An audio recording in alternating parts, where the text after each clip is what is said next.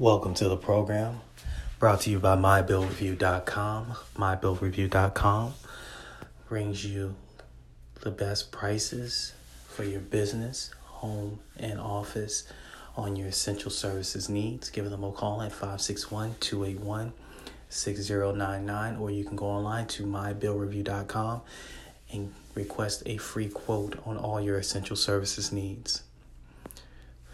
Wow. The Last Dance, episodes 9 and 10 are complete and are in the canon.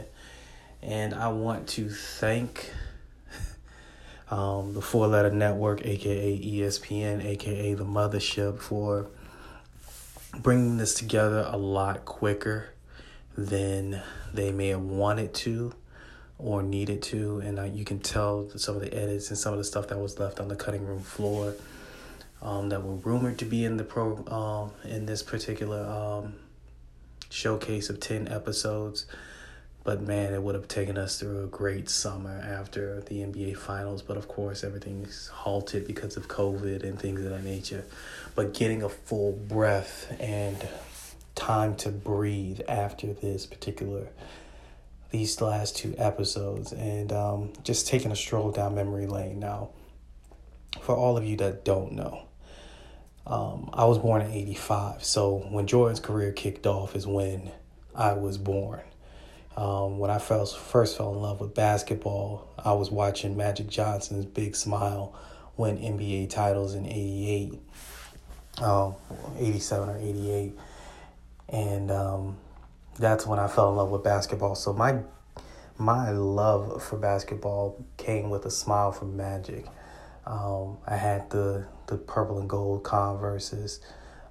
He was my guy. So please understand, as much as I like Michael Jordan and love the shoes and love the branding and spent time in Illinois and things of that nature. So, the Chicago Bulls were my first actual team, but Magic Johnson was my first player. So my reverence for Magic far exceeds my reverence for Michael Jordan, full disclosure. But at the same time, I recognize, and this is going to be a theme throughout all of my podcasts when it comes to opinions and based subject matter versus, fact-based, or what I'm, trying to predict or prognosticate. I recognize that just because I just saw something great is not the greatest thing that has ever been seen in my eyes, or wasn't the greatest thing that I ever witnessed, or was the greatest thing that anybody else in the history of man has ever witnessed. So I take what my elders say not with a grain of salt, but I actually take it and go, hey, let me go research this a little bit. Let me see how great these players were before I start saying, what I saw was the greatest thing ever, or what I just saw was the greatest thing ever.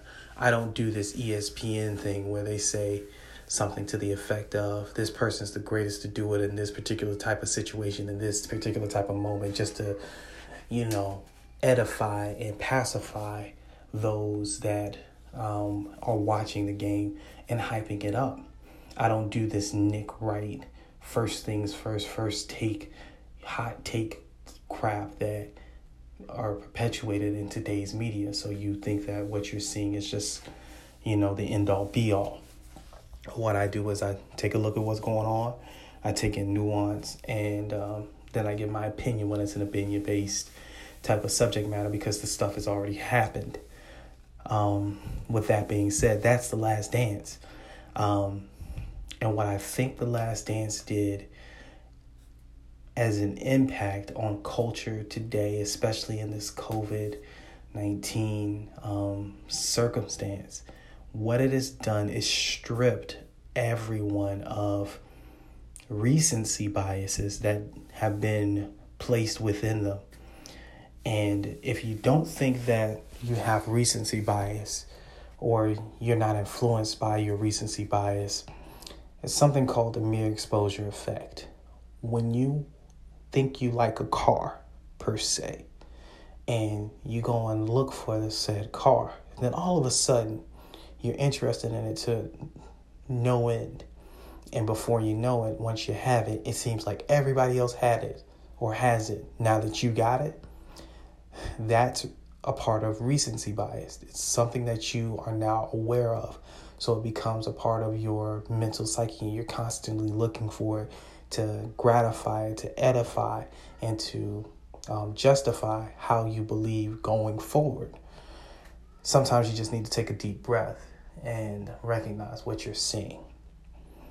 And The Last Dance helped take us back to a time where, the greatest player on the planet to ever walk the earth as of right now, Michael Jeffrey Jordan, he left us on a high note, the second retirement, that probably will never be duplicated ever again, on both retirements for that matter. On his first two retirements for that matter. His third, of course, was an ego boost to him so that he can, justify the picks that he made when he was with the Washington Wizards. And so he got on the floor to try to prove Kwame Brown could be used correctly, to prove Rip Hamilton was a good player, to prove all these other players that were on that team were worth it.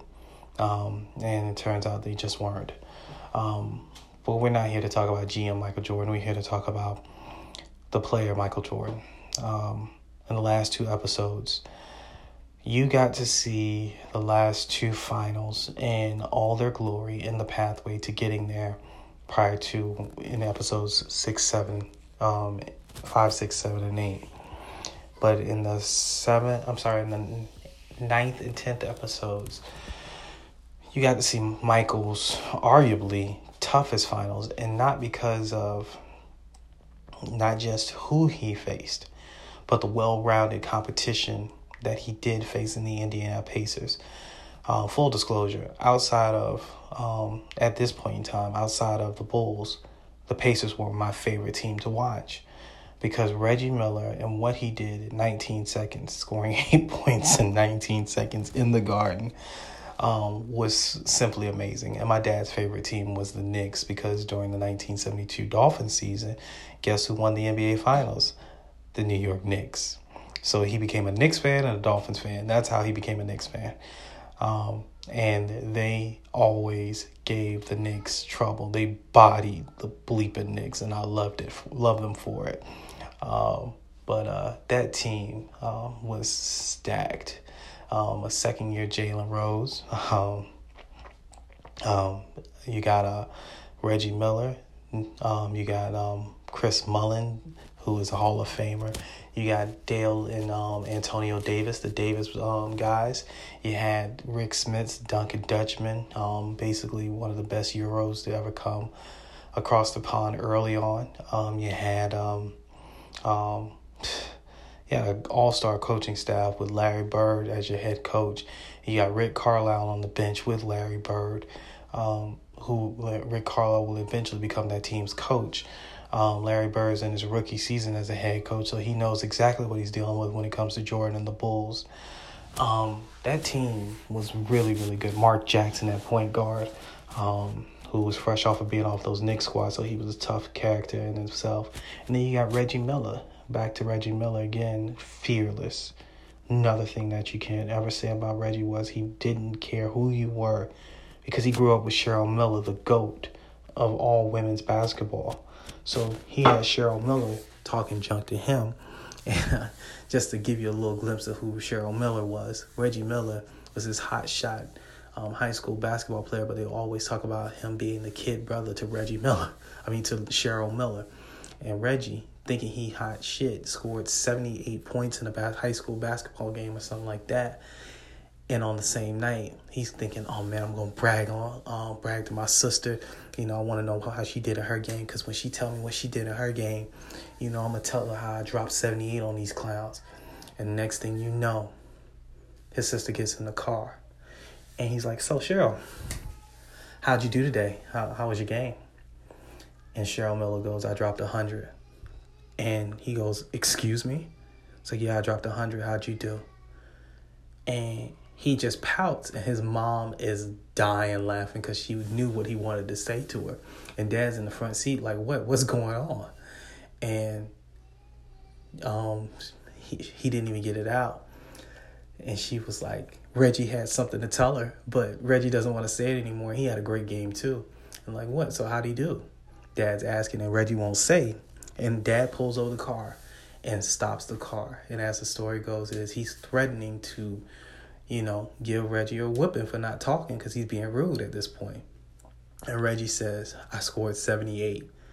And Cheryl dies laughing because she just knew he wanted to rub it in her face how he scored all these buckets, but she dropped 100. Go pull it up. It's amazing how great Cheryl Miller really was. And there was no WNBA for her to go to, so she had to go play Euroball, and then she became a sideline reporter, and that's how you know Cheryl Miller as you know her today. She basically turned into Robin Roberts when it comes to NBA telecasts and sideline reporting, too. But Reggie had no fear. They used to have this UCLA, North Carolina type thing, basketball exhibition on the West Coast after the seasons. And it was organized by, Magic Johnson and that crew with James Worthy. And then Zeke would come over and play because they were all good friends. But Reggie Miller, hot shot basketball player coming out, 87 draft. And he thinking he going to put on a display versus Michael Jordan. And Jordan, and him go back and forth. And Jordan comes back to Krause and says, hey, you should draft that kid Miller out of UCLA. That's how much respect Jordan had for him when he was coming out. But Krause, of course, drafted Scottie Pippen, and who can blame him? But just imagine this. Reggie Miller is on that team with the Bulls as opposed to Scottie Pippen. Now, the team dynamic would have been a little bit different. But Reggie Miller's game is a compliment to Michael Jordan. He runs around screens. He does a lot of different things. And him in the triangle would be a good access point in that offense. Don't get it twisted. But Scottie Pippen's ball handling nature and also doing all the dirty work was a perfect number 2 to what Michael did. So it's kind of hard to dispute what he would have won or wouldn't have won. But just please understand this. Reggie Miller in the triangle would have worked if they would have gotten Scottie Pippen. Because he was picked at number 11. The Bulls picked number 4 pick, traded number 8 for the number 4 pick to get Scottie Pippen. But if they would have stayed at number 8, they could have drafted Reggie Miller and Horace Grant in that draft as opposed to Scottie Pippen and Horace Grant. So it still would have been a win-win if Krause had listened to Michael Jordan on that particular move. Now, getting back to it, Reggie Miller and Michael have an epic series versus each other. Reggie has to push off to get the game winner in game 4. It goes a full 7. Jordan hadn't gone 7 and since basically facing off against the Pistons in a game 7 loss in 1990. That was the last time he went to a game 7 period. So going to 1990 all the way down to 1998. And went to a game 7 and Jordan pulled it out. They ended up winning the game and snatching the hearts out of the Indiana Pacers, who thought they were the better team, but in my opinion the better team won because they won the finals.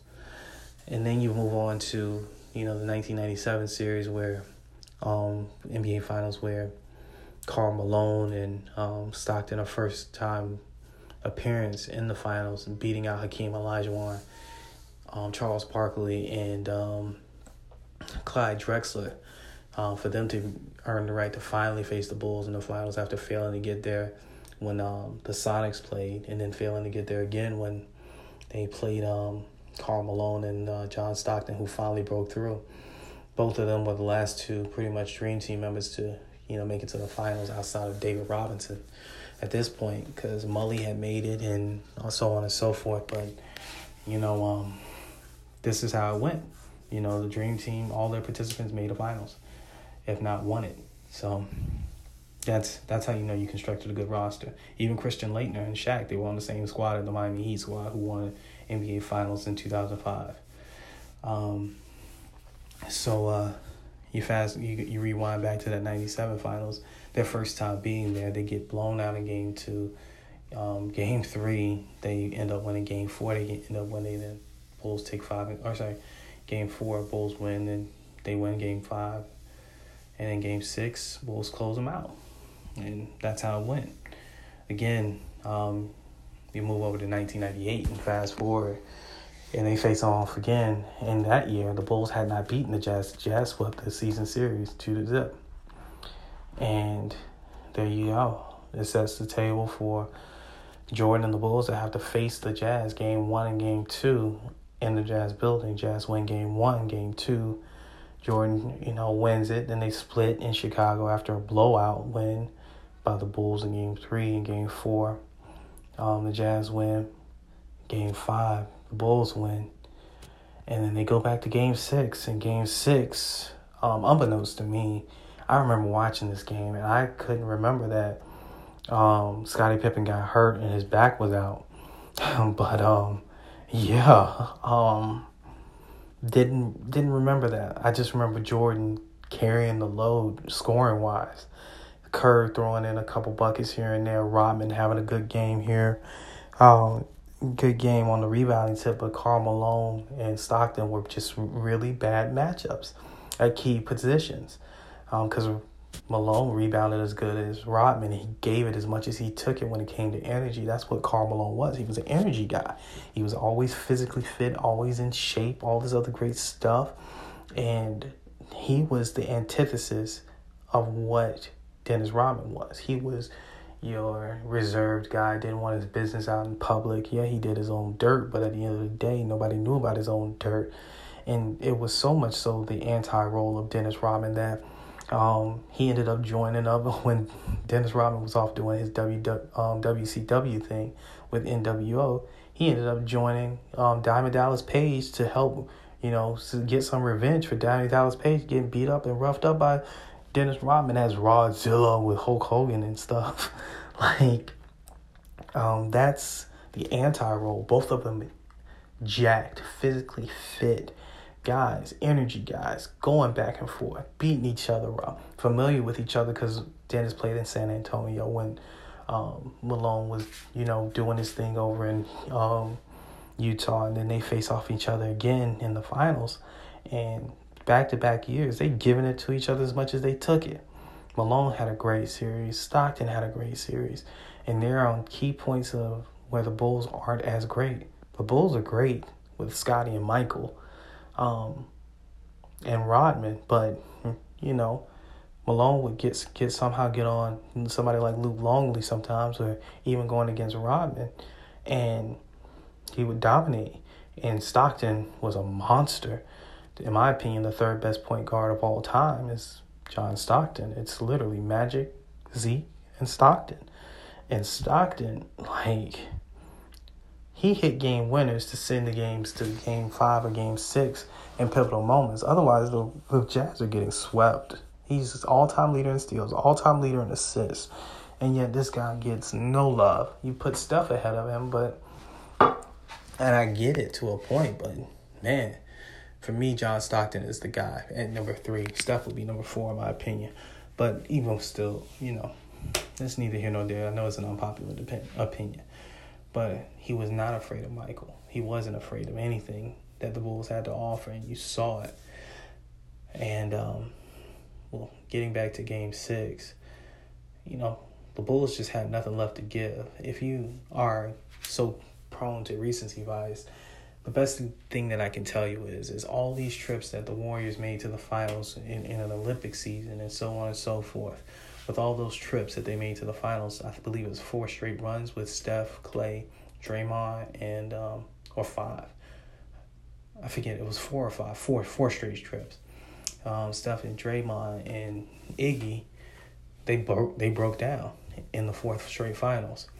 You had, I think Steph was out with a quad for some parts of the playoffs, the beginning parts of the playoffs. Then when he finally gets back and on track, you got KD, who goes down with a calf strain that turns into a ruptured Achilles. You got Clay in the NBA Finals, Game 2 or Game 3, blowing his ACL. You see the totality and the toll it takes to run 82 games and then play well into June just to come back in again in October. It just wrecked him. So Michael goes out and he carries the scoring load, and then a magical sequence towards the end of the game where he rips Carmelo and comes back down. Phil decides not to call a timeout and knocks down the last shot in the Air Jordan 14s, all black with the red. Magical shot, holds the pose, and wins the game. And then plays defense to make sure the game's closed out. And Stockton misses a three-pointer that was tipped by Ron Harper to close out the game and close out the series and close out the six. But as exhausting as all that sounds, the main thing is why it was called The Last Dance. And they tie off all the loose ends towards the last 20 minutes of the doc. And how they tie it off is they let you see the championship celebration. They let you see an inside glimpse of how everything kind of culminates. You see it all in this one magical sequence of events. The Bulls win the title. It's not even nightfall yet. Jordan's joking around about he could probably get in a round of golf. They head back to the hotel, and similar to the Olympics, the pandemonium in bleeping Salt Lake City, Utah is crazy. They get back to the hotel, and it's like the Beatles show up, and they want to celebrate and run a parade like as if they're in downtown Chicago and Grant Park. Like, you can't put a level of fame that Jordan was. He was literally the most famous person on the planet at that point in time in 1998. And there's no Twitter. There's no Facebook. AOL is dial-up. There is no way for him to directly communicate to the public other than to schedule an interview with Ahmad Rashad or Bob Costas or somebody like that. So if he can't tweet and he can't do all these things, but he is larger than life famous to the point where in a rival city where he won a title in the rival town on the rival's home floor, yet the rival city is celebrating him as if he was back home in Chicago. Crazy fame. And you knew, even while knowing what was about to happen next, you could understand if they did run it back, why he wouldn't come back. He could not even breathe. He's talking to the press while celebrating with a cigar. He's being accommodating as hell. But how accommodating can you be where you can't even breathe the next 3 days? You go back home to Chicago. You celebrate with the team. And then Reinsdorf calls back and calls Phil and says, man, you earned the right to run it back and go get number 7. But the team is going to be rebuilding. Now, if you're Phil, you don't even know if you want to come back to do this exhausting procedure over again after being basically undermined by the GM the whole entire time. But the owner is about to undermine him. So he's going to bring back Phil. But he doesn't bring back Phil, right? So he's going to bring back Phil. But he's going to rebuild the team. If Michael wants to stay, he's going to stay. So that means good chance, because Scotty was so dumb with his, I want to renegotiate. For sure, Scotty's gone. But then he's saying, I can't bring back Kerr. I can't bring back Ron Harper. I can't bring back Rodman. So if you can't bring back the top 5 players outside of Jordan, what are you rebuilding around? Please tell me. What are you rebuilding around? I don't know who the key free agents were that year, but I couldn't see myself as Phil Jackson just saying, yeah, I can do it. I got Michael. Like, I couldn't see it. I know Michael could have gotten them to take 1-year deals, and he explained that in the doc, but they were going to do what they were going to do. And my Bulls haven't been back to that point since. They haven't drafted a Michael Jordan. They drafted Derrick Rose. Bad knees. They drafted Kirk Heinrich, Lou Alding, Joakim Noah. The list goes on and on and on. Jimmy Butler. None of these players are there. Lauri Markkanen, not really that good. It's traded for Zach LaVine. Like, they have not been as popular or gotten it back to where they needed to get it back to really run it back. be the Bulls that they once were. So that's The Last Dance. It was a fun series, enjoyable series. The things that people had to do during this time of no live sports and things of that nature was admirable. All these lists that were put out, I want to address them, but the podcast is just running way too long. Just for even the explanation. I try to keep these to 15-minute glimpses, but these last last 5 episodes have been so in depth that you kind of had to like tackle it the way you tackled it. And I'm glad that I had an opportunity to do so. I also want to, just say thank you for everybody who's listening, give me the clicks and the activity. I appreciate it. It's been great seeing that, seeing me grow. I'm going to start some, video interviews coming here really, really soon. But I also have a new sponsor as well that I want to put on. So it's going to be fun. It's going to be great. And hopefully this thing grows and, you guys are enjoying it. I'm not really doing it for the money. I'm just doing it for, the love and just get my opinions out there a little bit or give you my thoughts on what's coming up next. Again, this was a blast. Last Dance. Like I said before in the beginning. Just because you saw something great just now, it's not the greatest thing you probably ever are going to see in your lifetime. But as far as Michael Jordan is concerned, he's still the GOAT. And there needs to be some serious consideration or reconsideration of what you guys think is second or third or fourth or fifth on that list of NBA all-time greats. Because as far as I'm concerned, nobody who's playing currently is in the top 5. And I'm going to leave it at that. The Last Dance, thank you for giving me these 5 weeks of content. Appreciate it. This is the Program Podcast. Again, coming to you live from the MyBillReview.com studios, MyBillReview.com. Give them a call at 561-281-6099. They'll give you a quote on how you can save money on your essential services from security to merchant services and the like. Give them a call again. It's 561-281-6099 or go to mybillreview.com. That's mybillreview.com. That's REVIEW.com. Again, that's mybillreview.com. Thanks for listening to the program. I'll talk to you guys later on in the week.